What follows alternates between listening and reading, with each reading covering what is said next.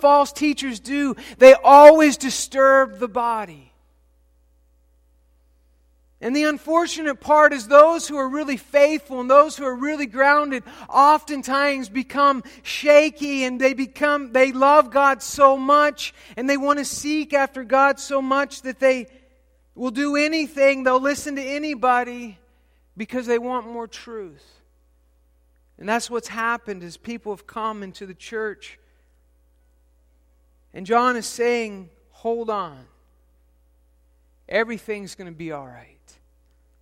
So let's look at the scripture this morning, and let's start at verse 18 of 1 John chapter 3.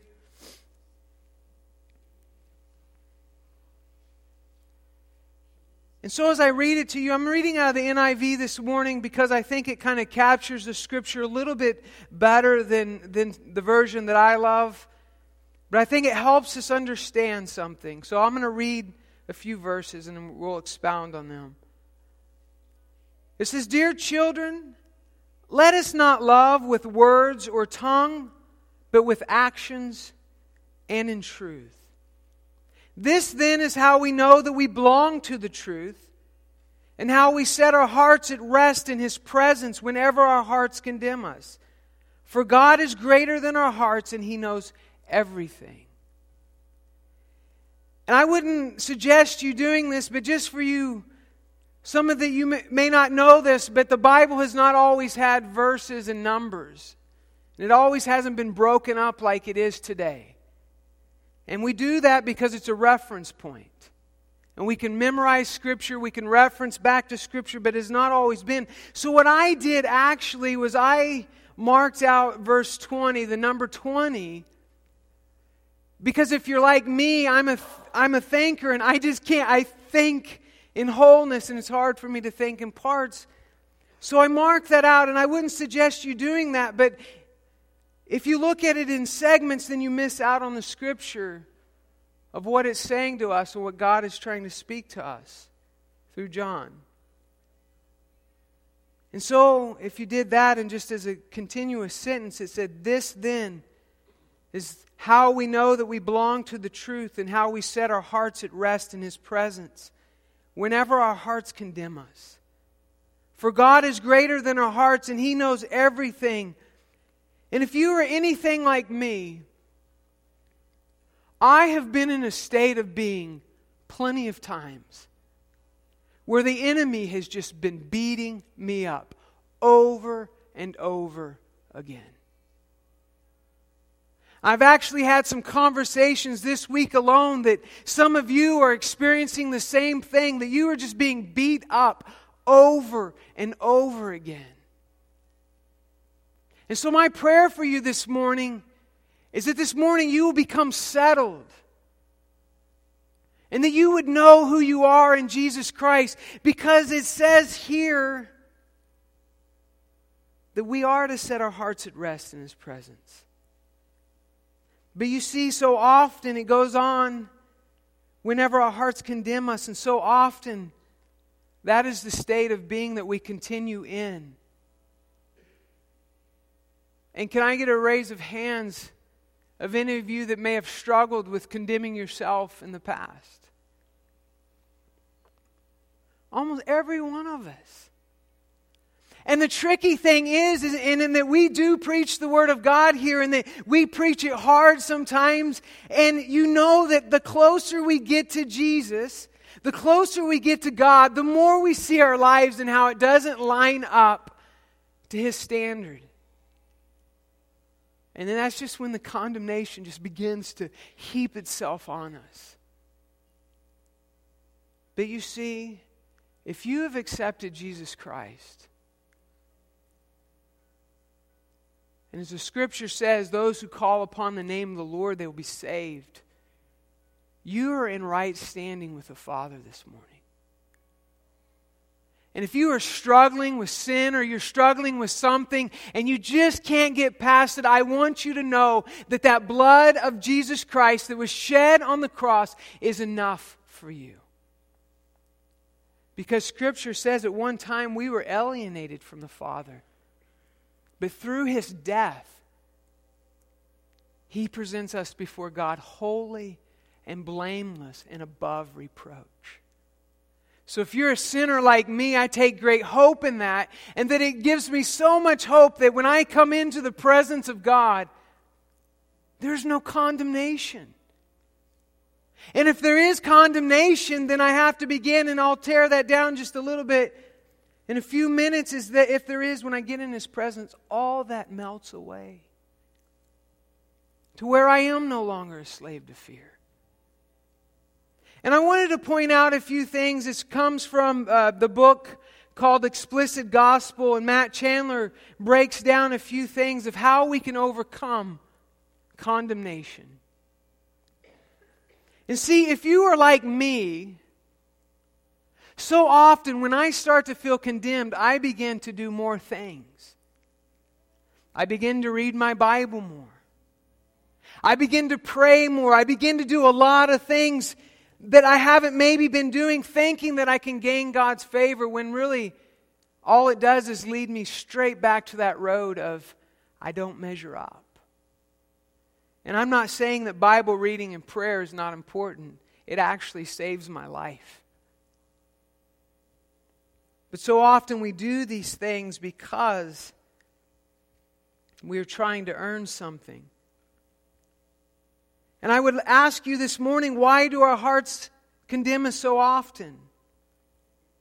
You see, when you are trying to earn God's favor and your access to God is built around how well you're behaving, then you are motivated to obey by the hope of acceptance through behavior. And I would call this behavior modification.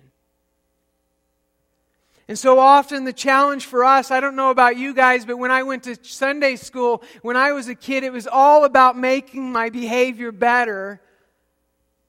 And it wasn't much about the gospel of Jesus Christ. And you see really what John is calling us back to, and what Matt Chandler is saying in his book, Explicit Gospel, that it's all about the gospel. It's not about what we do. It's not about anything like that. But it's about who we are in Jesus.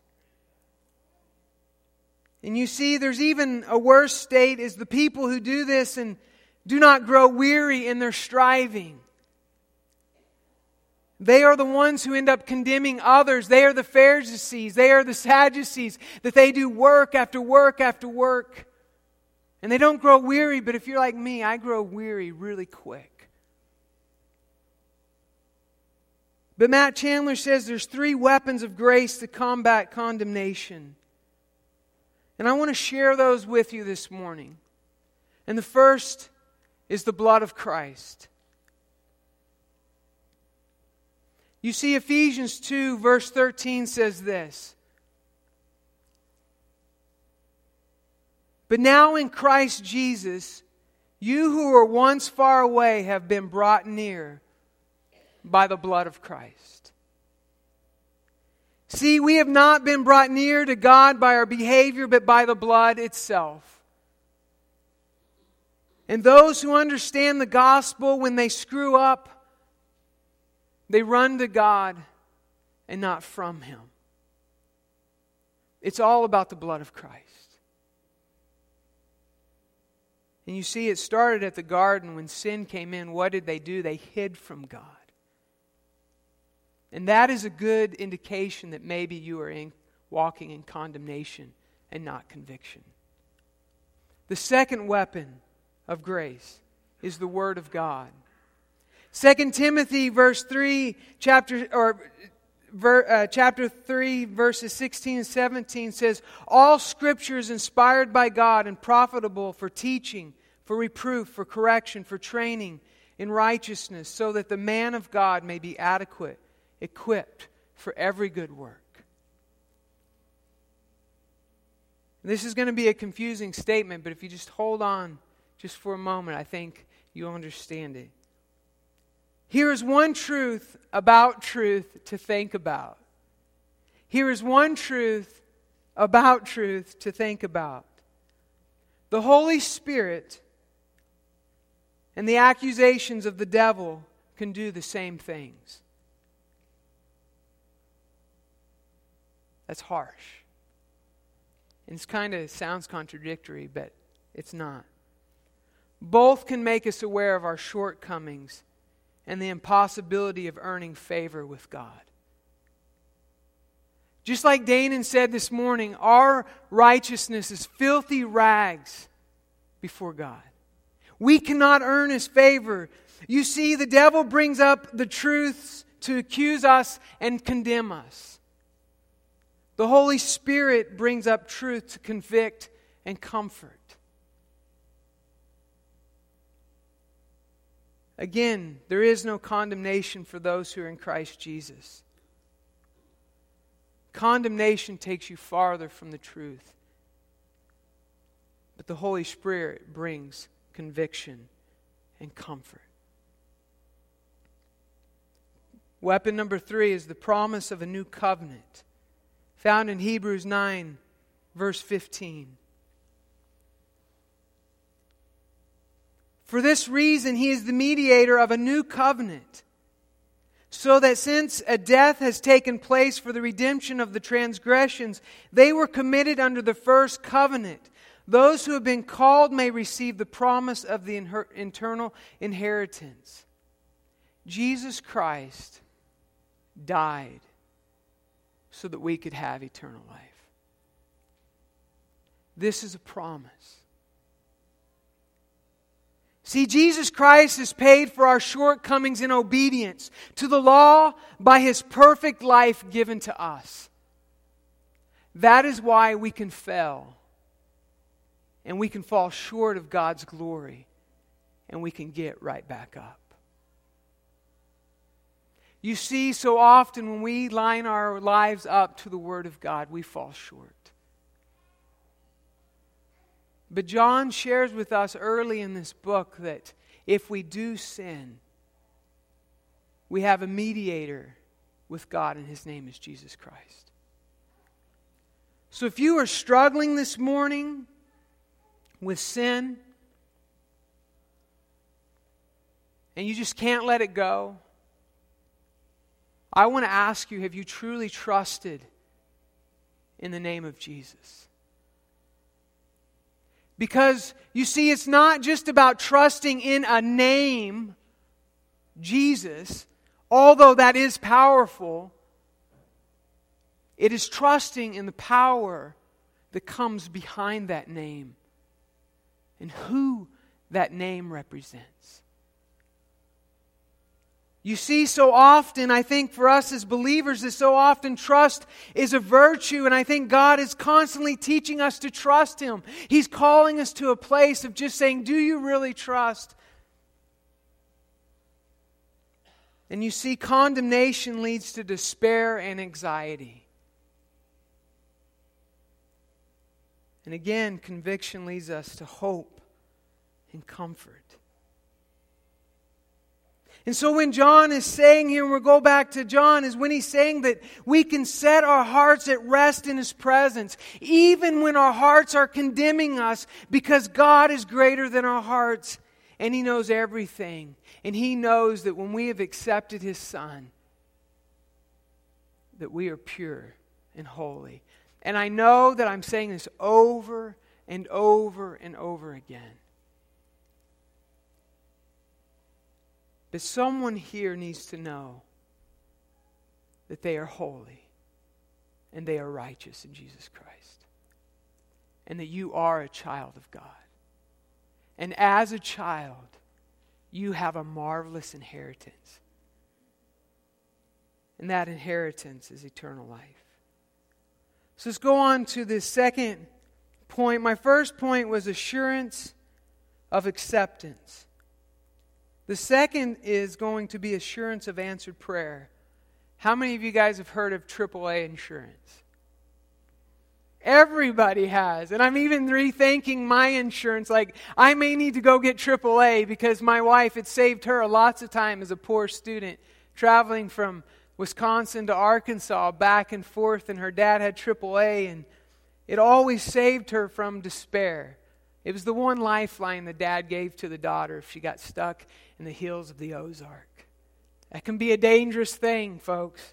I'm telling you. But that's what this reminded me of, because it's almost AAA insurance. If we go on to read in 1 John 3, verse 21 through 22, it says, "Dear friends, if our hearts do not condemn us, we have confidence before God and receive from Him anything we ask because we obey His commands and do what pleases Him." And what an inheritance we have. That God actually hears our prayers and that God actually answers them. And so I want to ask you a question this morning. When was the last time God answered a prayer of yours? I want you just to think about that for a moment. It's a key that's going to unlock the door this morning. It's one of those prayers that maybe you've prayed. I don't even know if you gave voice to it, but God moved. And He answered it. And I want you to know, if you have seen God answer your prayer, that you are in good standing this morning. Because God cannot hear a sinner's prayer. Now, hold on, wait a minute. The Bible says it very clearly. And I know that God hears us when we cry out to Him and ask Him for salvation. I think He does hear those prayers. But you see, we are calling God Father, which is something the world cannot do. Not all roads lead to the Father. There's only one way to the Father, and that's through Jesus Christ. And there's a story that I love, and I won't get into it too much for time's sake, but it's out of John 9. If you go home and you read it, it's really a cool story. It's when Jesus spit on the ground, and He made mud out of dirt, clay, and He put it on the man's eyes, and the guy's eyes He went and washed, and he was no longer blind. And Jesus touched a blind beggar. And then there was an uproar in the community. It's a pretty unique story. And then they got this blind man and they brought him before the Pharisees, the religious people. And they said, "Hey, were you blind?" And, I can imagine the blind man saying, "I think I was blind. I'm not real for sure now. You're really scaring me here." And then even so much so, the people that saw him beg said, "Is this the man that was actually blind? Or is it just one that looks like him?" And so they call him up and said, "Who touched your eyes? Who did this to you?" And he begins to explain, "Hey, I don't know, but this guy named Jesus came by and he healed me." And one of the religious guys speak up in verse 16. And he says, "How can a man who is a sinner perform such signs?" And there was a division among them. And then the Pharisees call the parents and say, "Hey, was your son actually born blind? Was he really?" And the parents were scared because anybody who confessed Jesus as the Christ were going to be kicked out of the synagogue. So they said, "We're not answering you. He's of age." Some of you parents want to say that now. They're of age. Hey, they're on their own. But here's what the blind beggar said. An uneducated beggar. He said, "We know that God does not hear sinners. But if anyone is God-fearing and does His will, He hears him." A profound statement coming from a blind beggar. This says, "Hey, I don't know about this Jesus, but I know He touched my eyes, and I know that God does not hear sinners." And John is saying, if our hearts do not condemn us, we have confidence before God, and we receive from Him anything we ask, because we obey His commands and do what pleases Him. And I want you to know this morning that God wants to answer your prayers. And I want you to know there's nothing that you can do to make God love you any more or any less. but it's trusting in the name of Jesus. It's trusting in who He is. And you see, you may want to ask this question, is why does God answer some prayers and not answer others? And I've taught about this before, and I won't get into it too much. I believe we live in a state of already and not yet. I believe Christ has done everything that He needed to do on the cross for our redemption and for our healing, but I also know that we live in a fallen world where death still reigns. It is the one thing that when Christ returns, death will be done away with. And so we ask the question, well, if this says that if we are in Christ, we receive anything we ask, and I would like to challenge you this morning with 1 John chapter 5, verses 14 and 15. And he says, this is the confidence we have in approaching God, that if we ask anything according to His will, He hears us. And if we know that He hears us, whatever we ask, we know that we have what we asked of Him. And as I have pondered these scriptures over the years in my life and questioned God about this, He has always assured me that His children know His will. And there are times where we go through great sorrow and great struggle. There are times that we always should believe that God is going to heal, that He's going to move, and we should pray that prayer of faith. But I want you to know that we don't always know what the will of the Father is. And there was an old show that was titled Father Knows Best. So if you have had unanswered prayers and disappointment with God, I want you to know that God knows best. And there will be a day when we see Him, and it will be explained of why and what happened. But I also want you to know there are those times that when you're reading and praying, that God speaks a word to you. And you know in faith that you are to stand on that word and you are to believe that this is what God wants to do in your circumstances. And I want you to hold tight to that word. And you pray and you believe that this is what God wants to do. Because God hears His children. If we could go on to the third point, which is assurance of abiding. Verses 23 and 24.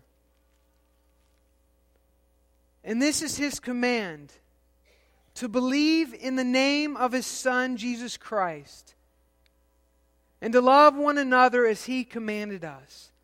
Here's one command with two parts. And again, it's not just about saying His name, although that's important.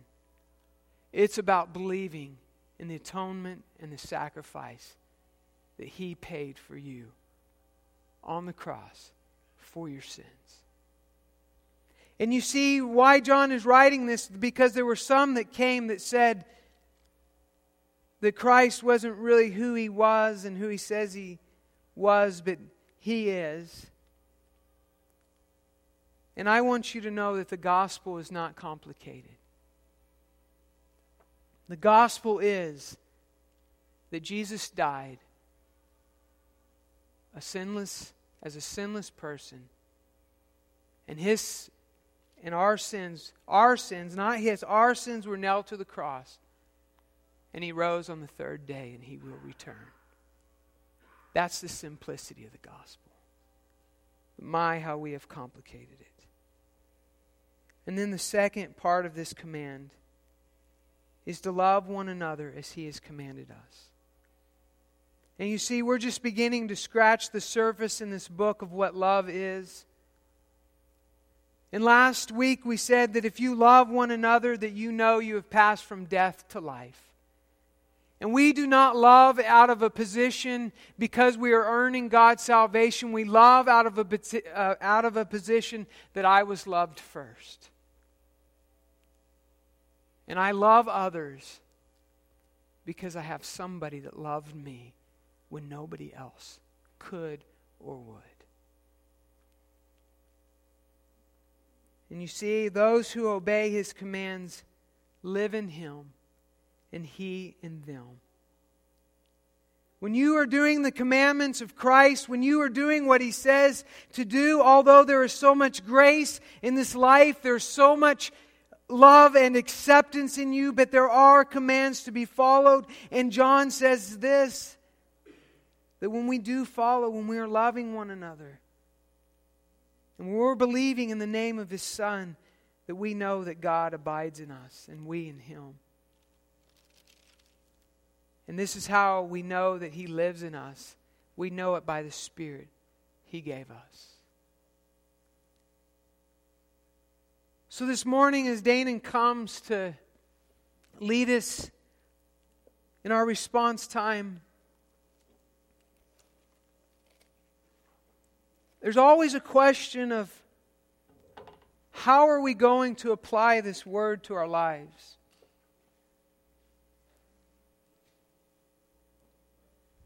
And I want you to know, if you're asking this morning, how do I know if the Holy Spirit abides in me?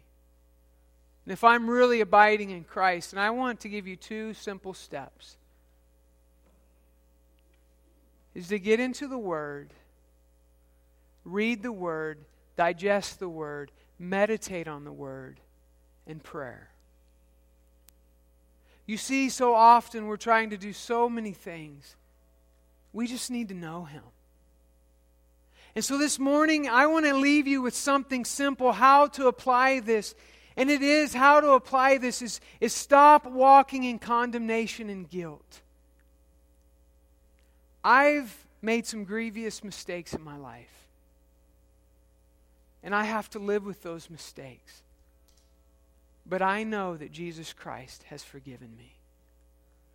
So when Satan brings those things into your life and begins to accuse you, you need to just run to the cross.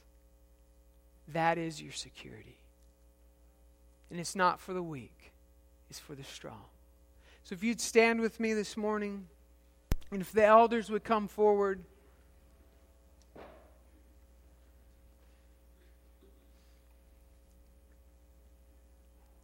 I want to ask you this morning that, are you struggling with condemnation?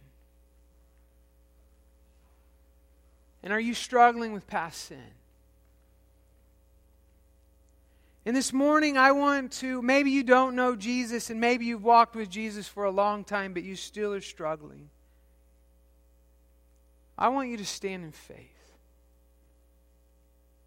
And I want you to just take your needs to God and ask Him to come and to speak into that area.